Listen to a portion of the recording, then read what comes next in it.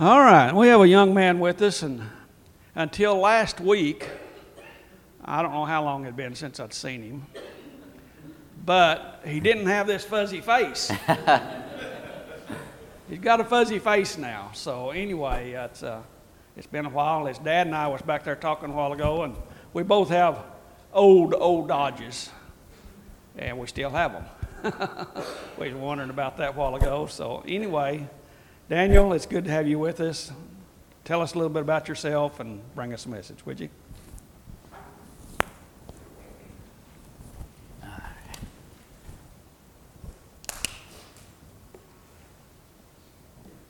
Good morning. Good morning. Can y'all hear me all right? It's an honor and privilege to be at this gathering at Emmanuel Baptist Church here in Springdale. Well, as Brother Earl said, my name is Daniel Rakes, and I'm a member at University Baptist Church in Fayetteville. And I'm one of the pastoral interns there, and it's an honor to bring God's Word to you this morning. And as we looked at 1 Peter last week, we're going to continue in chapter 2 this week. So if you'll turn in your Bibles this morning to 1 Peter chapter 2.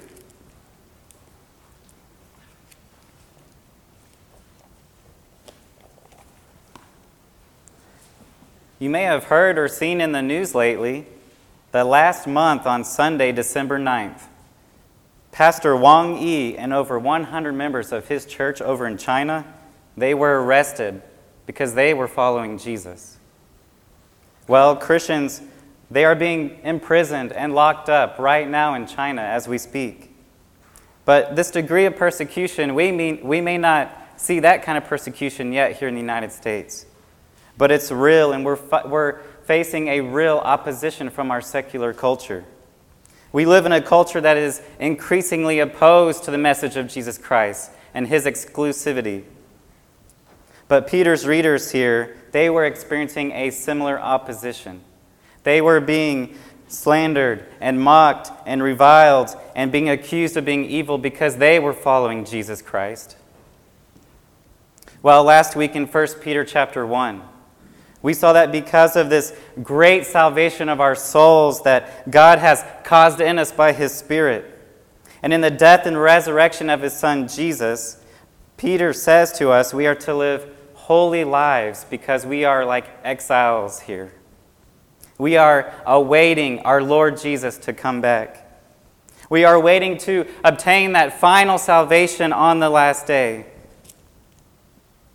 And we will receive an inheritance that is imperishable and undefiled and unfading. It is being kept in heaven for us.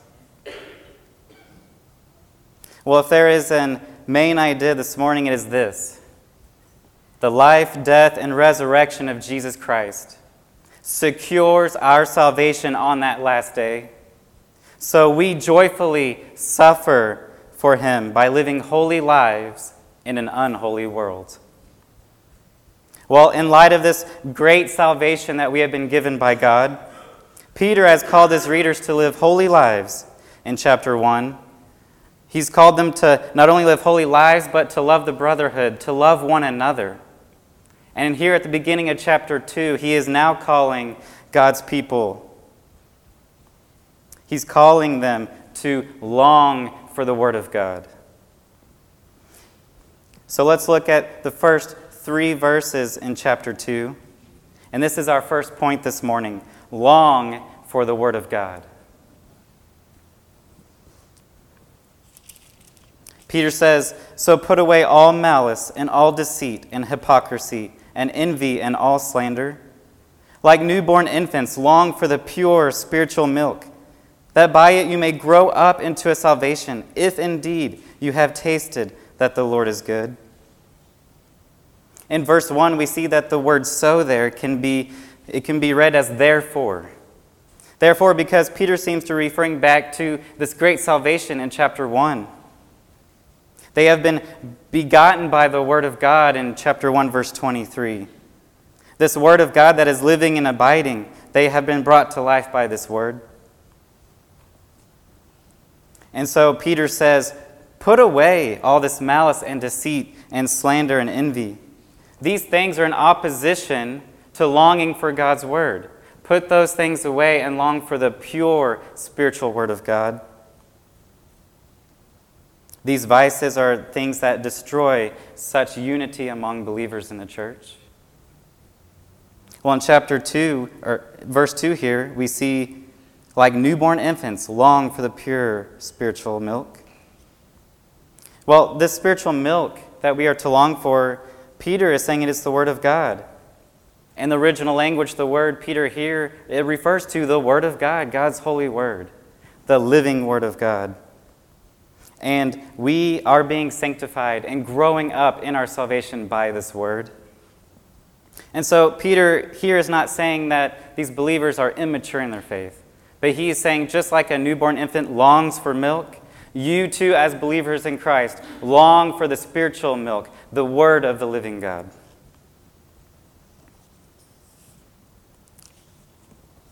And in verse 3 here, we see Peter conditions the command for the longing of the Word of God on whether one is truly born again.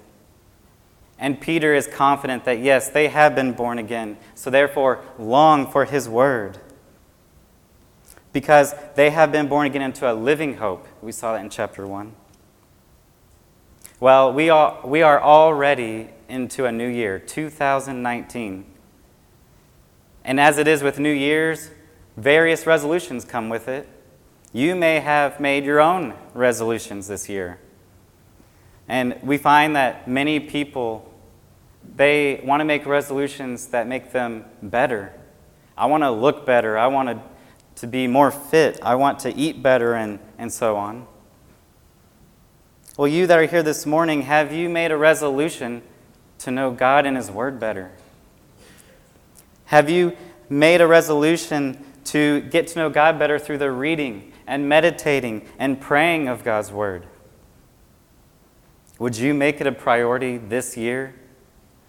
Because Peter says, long for this Word of God, that you may grow up into this great salvation that we have mercifully been given. So have you created in your life an atmosphere to long for God's Word? Well, how can we do that? Well, as people here at Emmanuel, one thing you can do is find out what is being preached on the next Sunday and be reading through that passage of Scripture throughout the week so that when you come here on Sunday morning, it is not the first time that you're interacting with God's Word. So when the preacher comes and stands and preaches you a passage, you have already read it and been thinking about it. Questions are being answered that you had. Receptors are going off in your mind, and you're interacting with God's Word. This is one way you can cultivate in your life a longing for God's Word. Well, here in verses 4 through 10, Peter changes his argument, and he changes from living as holy people of God, longing for His Word, to proclaiming the gospel of God as Christ's church. Let's read verses 4 through 10. Peter says, "As you come to Him, a living stone rejected by men, but in the sight of God chosen and precious. You yourselves, like living stones, are being built up as a spiritual house, to be a holy priesthood, to offer spiritual sacrifices acceptable to God through Jesus Christ. For it stands in Scripture, 'Behold, I am laying in Zion a stone, a cornerstone chosen and precious, and whoever believes in Him will not be put to shame.' So the honor is for you who believe. But for those who do not believe, the stone that the builders rejected has become the cornerstone, and a stone of stumbling and a rock of offense. They stumble because they disobey the word, as they were destined to do. But you are a chosen race, a royal priesthood, a holy nation, a people for His own possession, that you may proclaim the excellencies of Him who has called you out of darkness into His marvelous light.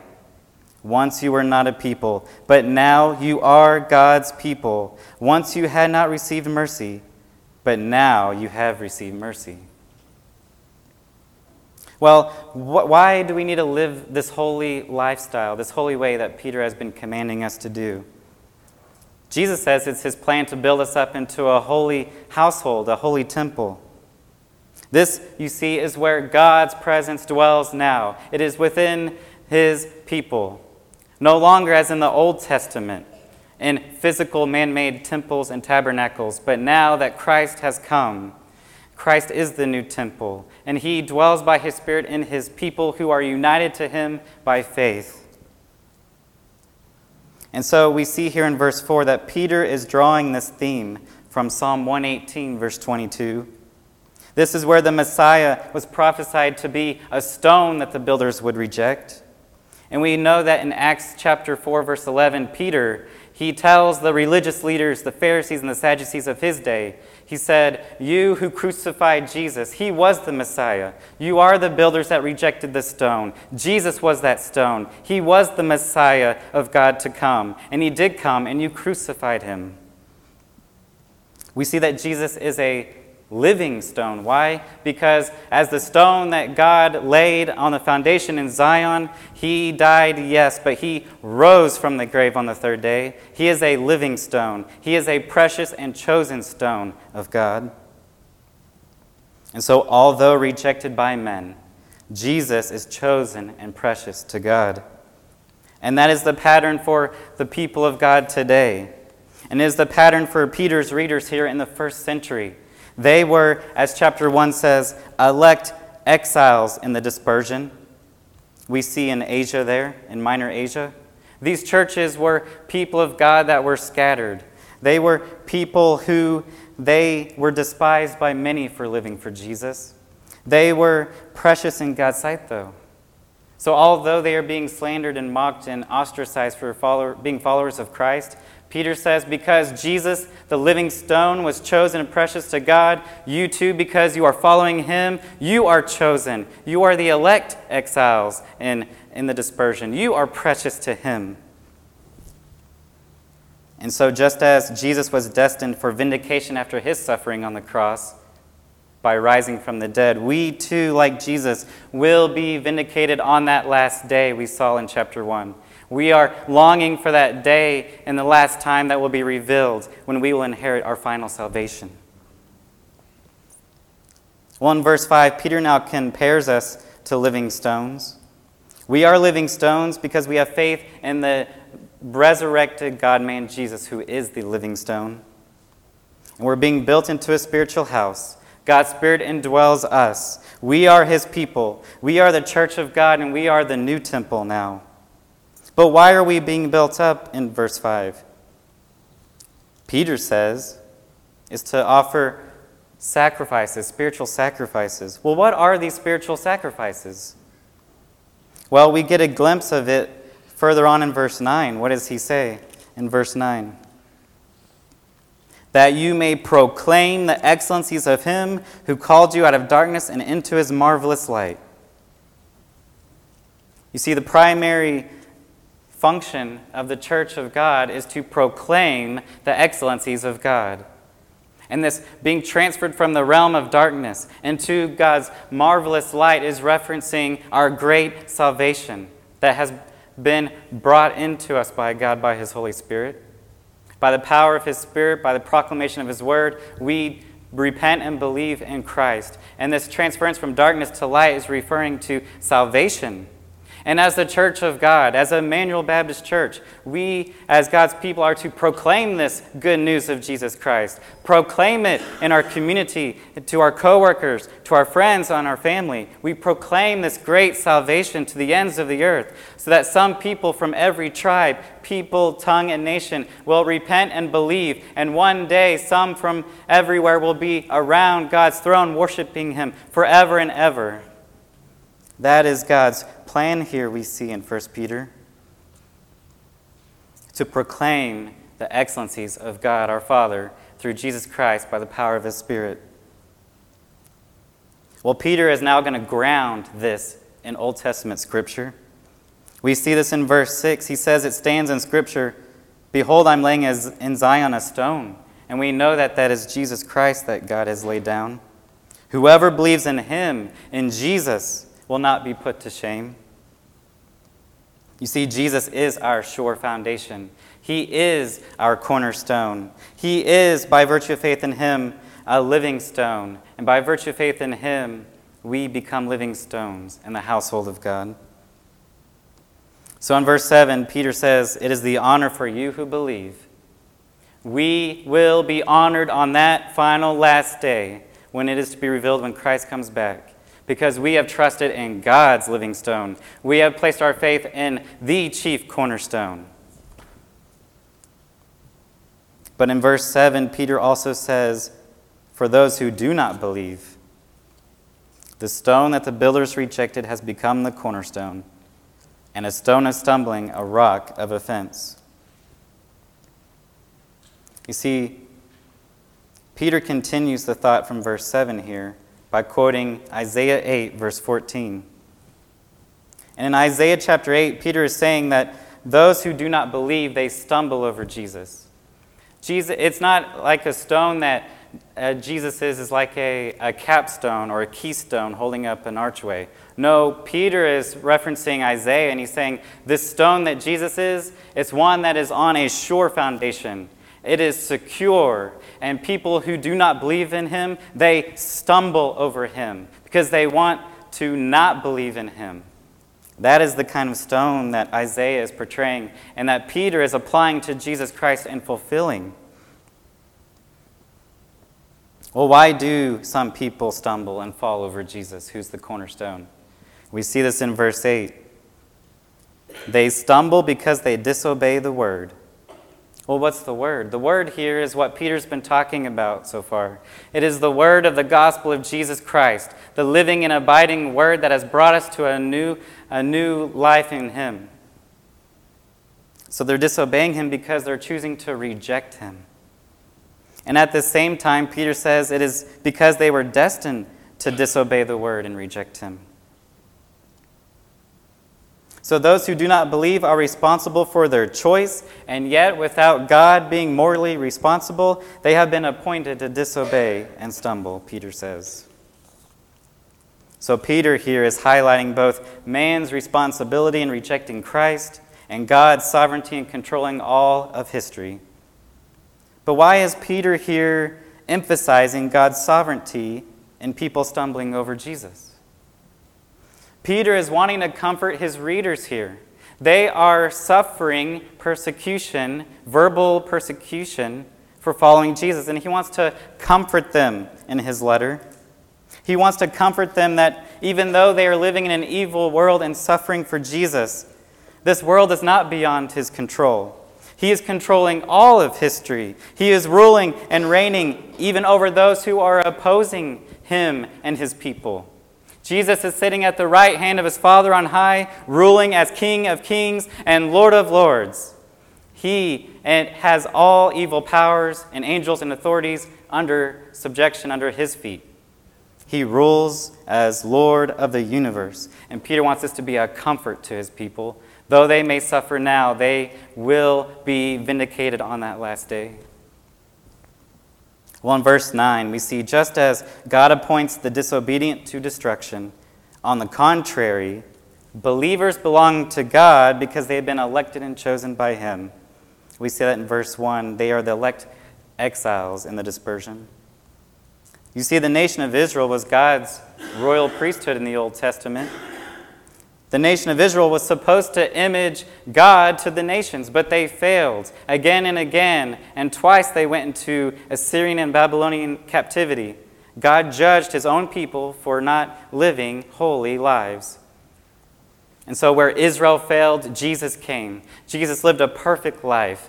He perfectly imaged God to the nations. And because Jesus is the new Israel, we who have placed our faith and trust in him are now his people. And now we, as God's church in the New Testament, we image God to the nations. We proclaim his excellencies. And so Peter is applying all these titles, these beautiful titles that were for the nation of Israel of the Old Testament. He now is calling us, as God's church, a chosen race, a royal priesthood, a holy nation, a people for his own possession. And we proclaim God's excellencies.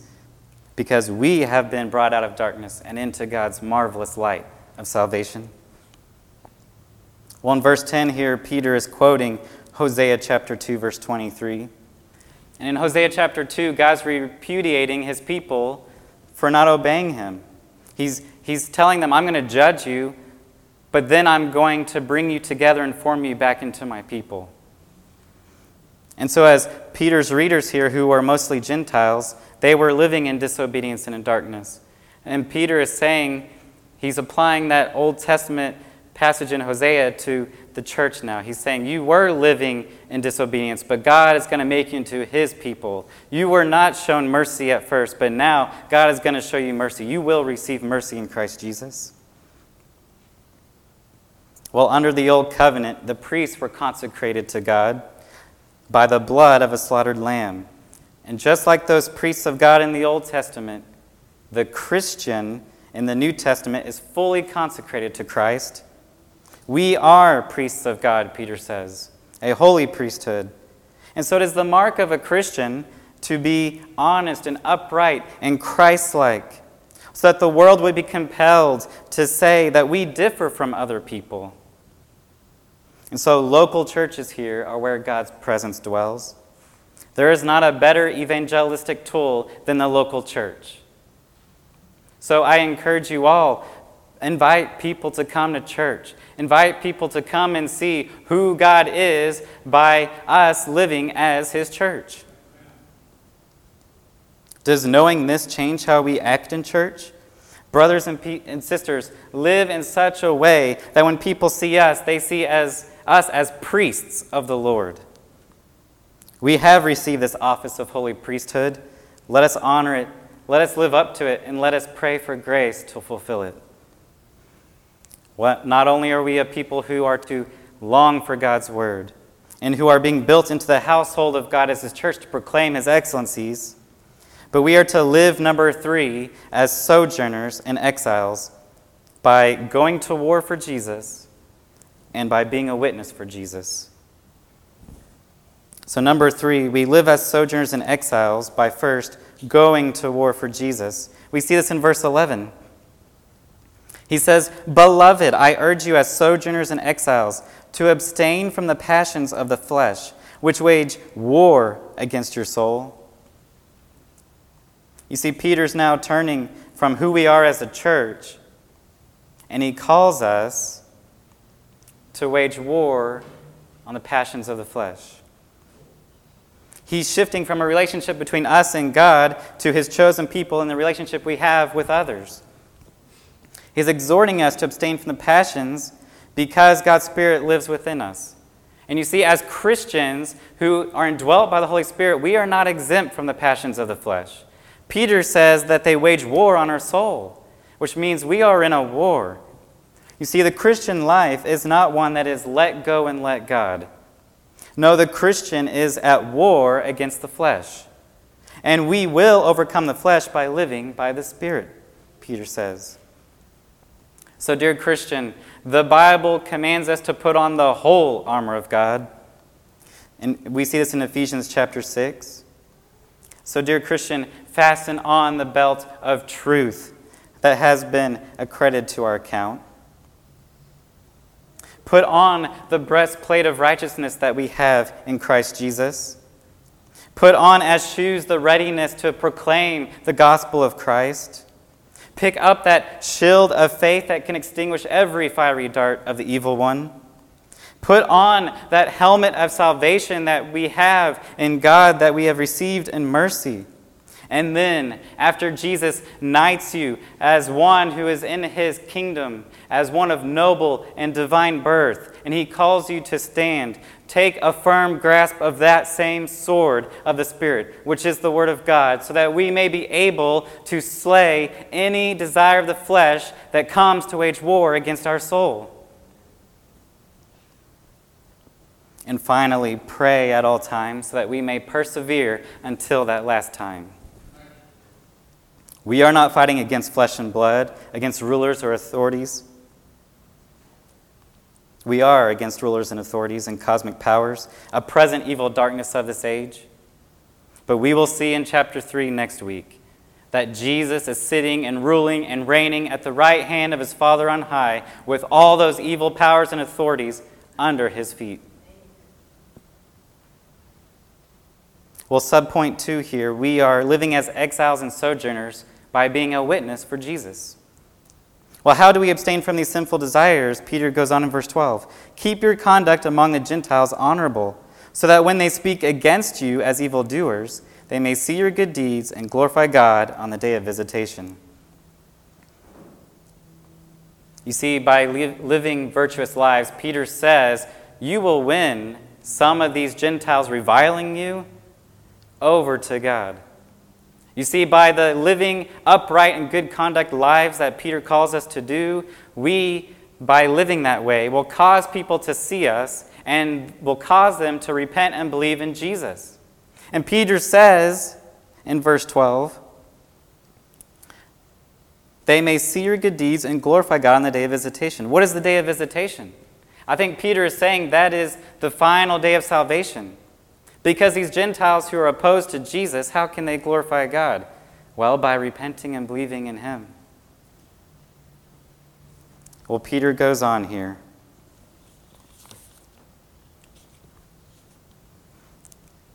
How are we to proclaim these excellencies of Christ? He has called us out of darkness and into his marvelous light. Just a word of caution here.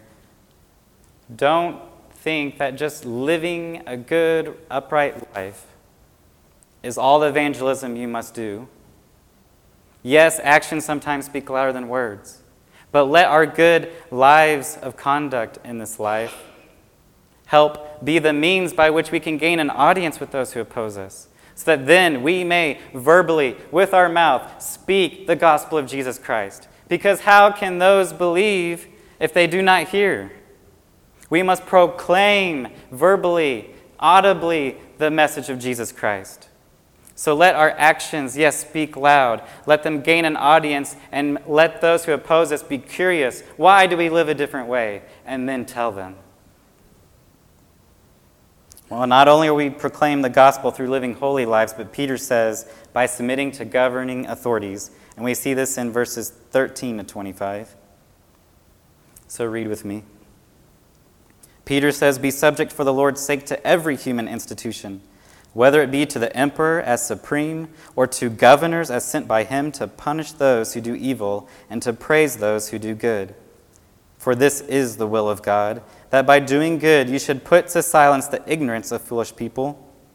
Live as people who are free, not using your freedom as a cover-up for evil, but living as servants of God.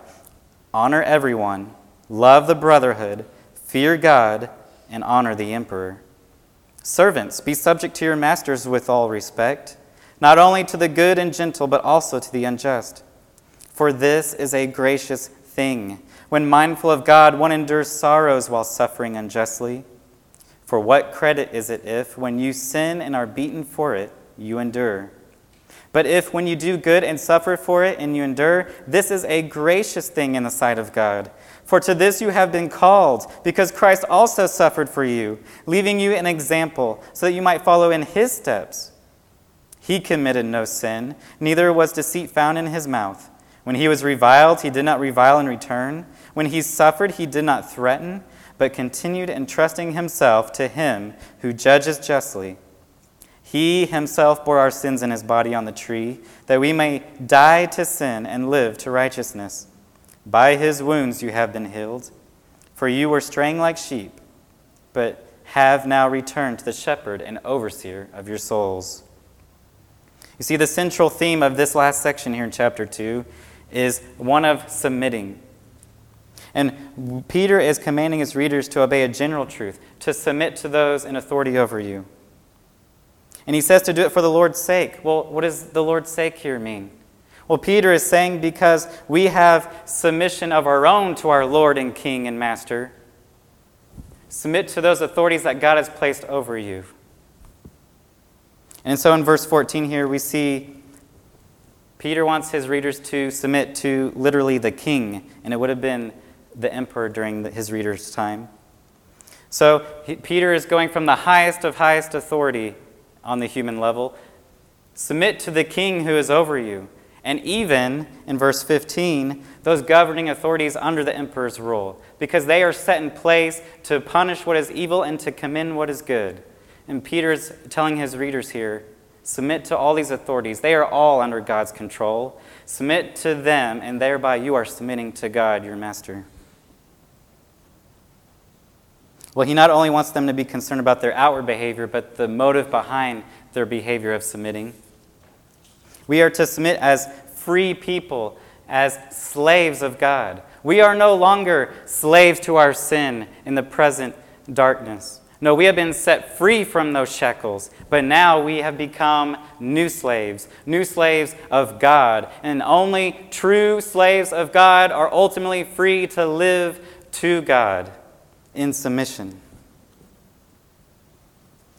Well, in verse 17, this section ends with 4 commands. Peter says, honor everyone. Everyone should be honored because everyone is created in the likeness and image of our Creator. Love the brotherhood. Peter's already commanded us in chapter 1 to love the church, to love our brothers and sisters. We have a close connection. Jesus is our common denominator. And Peter says, fear God and honor the emperor. Yes, we honor the emperor. He is too made in the image of God. But fear God. Only God alone is to be feared. And Peter goes on in this last section, in verse 18 to 25, live as exiles by submitting to masters. We proclaim the gospel in society by obeying and submitting to our masters. Peter just exhorted believers to submit to government, and now he says to slaves, submit to your masters. Now, one thing we need to recognize is that the slavery here is not a race-based slavery that we know of in our North American United States history. But that does not mean that the slaves in the New Testament were brutally beaten. You see, they were to obey their masters because God placed them there. What is Peter's main point here? Because there are believing slaves who are suffering unjustly. Well, Peter's encouragement to these believing slaves is endure through the suffering. Endure because their relationship will be rewarded. He says in verse 20, what credit is it if you sin and are beaten for it and you endure? But he says, if you do good and suffer for it and endure, this is a gracious thing in the sight of God. And so verse 19 and 20 here go together. He says, this is a gracious thing. When you suffer for doing good, you suffer unjustly. He's encouraging even the slaves, the lowest of the low in society. You have an eternal hope. You will be given an inheritance that is unfading and undefiled on that last day. So keep enduring and suffering unjustly because you will be vindicated in the last time. Well, in these last few verses here, Peter is giving Jesus Christ, our Lord, as the ultimate example for us. Peter is saying how Jesus suffered, and he is applying here in these last 3 verses Isaiah 53 to Jesus. Isaiah 53 was a prophecy of the Messiah to come, a Messiah who was a suffering servant who was God's appointed one. And Peter says Jesus was this Messiah. This suffering servant pointed to him. And so Peter's point here is to put Jesus forth as an example. We are to suffer unjustly just as Jesus did. Jesus lived a perfect life, and yet he was ridiculed and mocked and scorned and ultimately crucified on a tree. In other words, Peter says, we as believers are to follow Christ in his suffering by remembering that his suffering is the basis for our salvation. Peter says this in verse 24. He himself bore our sins in his body on the tree, that we may die to sin and live to righteousness. You see, Christ's atoning death for us is so that we can live a new life, one of righteousness. And the reason Peter says tree here is because in the Old Testament, anyone who is hung upon a tree is cursed by God. You see, Jesus became a curse on that tree, on that cross. He became a curse for our sin. He died in our place. He is our substitute. He paid the penalty for our sin. And so the basis of our salvation is because of Jesus and what he did on our behalf on that tree, on the tree on Calvary. And so in verse 25, Peter says, "You were straying like sheep, but now you have returned to the shepherd and overseer of your souls."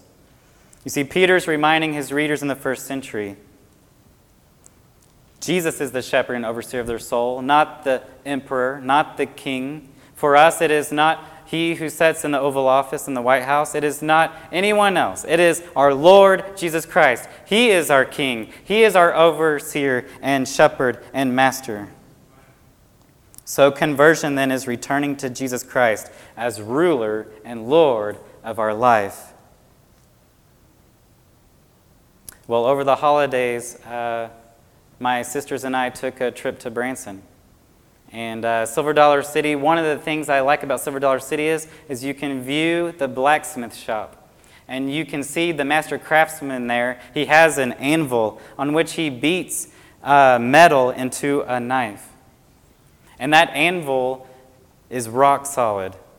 But that hammer, you can beat it over and over and eventually it will break. But that anvil outlasts many, many hammers.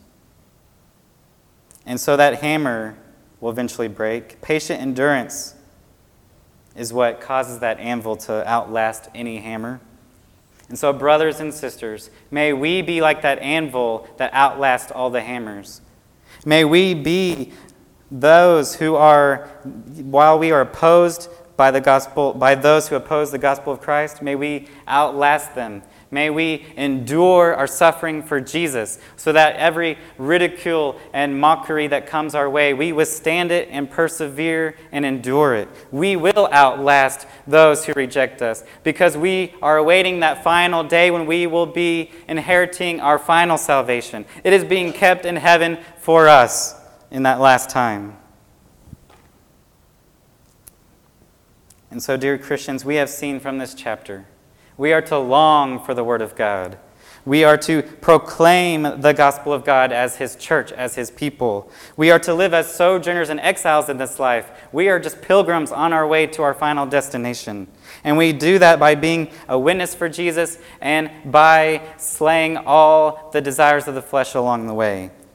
And we are people who proclaim the gospel in our society by submitting to the authorities over us. So, dear Christian, our hope is in the last time when we are vindicated and exalted, just as Jesus, though He suffered for us, was vindicated in His resurrection. And so that causes us to persevere, to live for Jesus, to be holy as He is holy, and to witness for Him. May this hope help us to persevere until that time, whatever accusations and suffering we may go through along the way. If you are not a Christian here this morning, would you consider the great salvation you have been hearing in 1 Peter here? Because we are all guilty as sinners before God. All of us have fallen short of His glory. But this is God's great mercy toward us, that He sent His only begotten Son to live the perfect life we can never live, to die the death that we deserve. And God accepted His sacrifice as paying penalty for sinners by raising Him from the dead on the third day. And He ascended to the majesty on high, where He's ever interceding on our behalf. And He is ruling as King of the universe, with all evil powers in subjection to Him. Find comfort in this. Oh, would you believe in this Jesus today? Would you repent of living for yourself and the fleshly desires and turn and follow Christ, to live for Him, to persevere for Him? Will you trust in the life, death, and resurrection of Jesus, which secures an eternal inheritance for you? Let us pray. Our Heavenly Father, Lord, we thank You for Your living and active Word. God, that it is sufficient to bring people to come to know You. That by Your Word and the power of Your Spirit, You bring people unto Yourself. You cause a living hope to be born in us. Thank You that You have an inheritance in heaven waiting for us. that we can persevere joyfully even in suffering, because our hope is not in this life. It is in the life to come, where we will live with you forever and ever. Lord, thank you for all your great mercies. And Lord, we pray this in Jesus' name. Amen.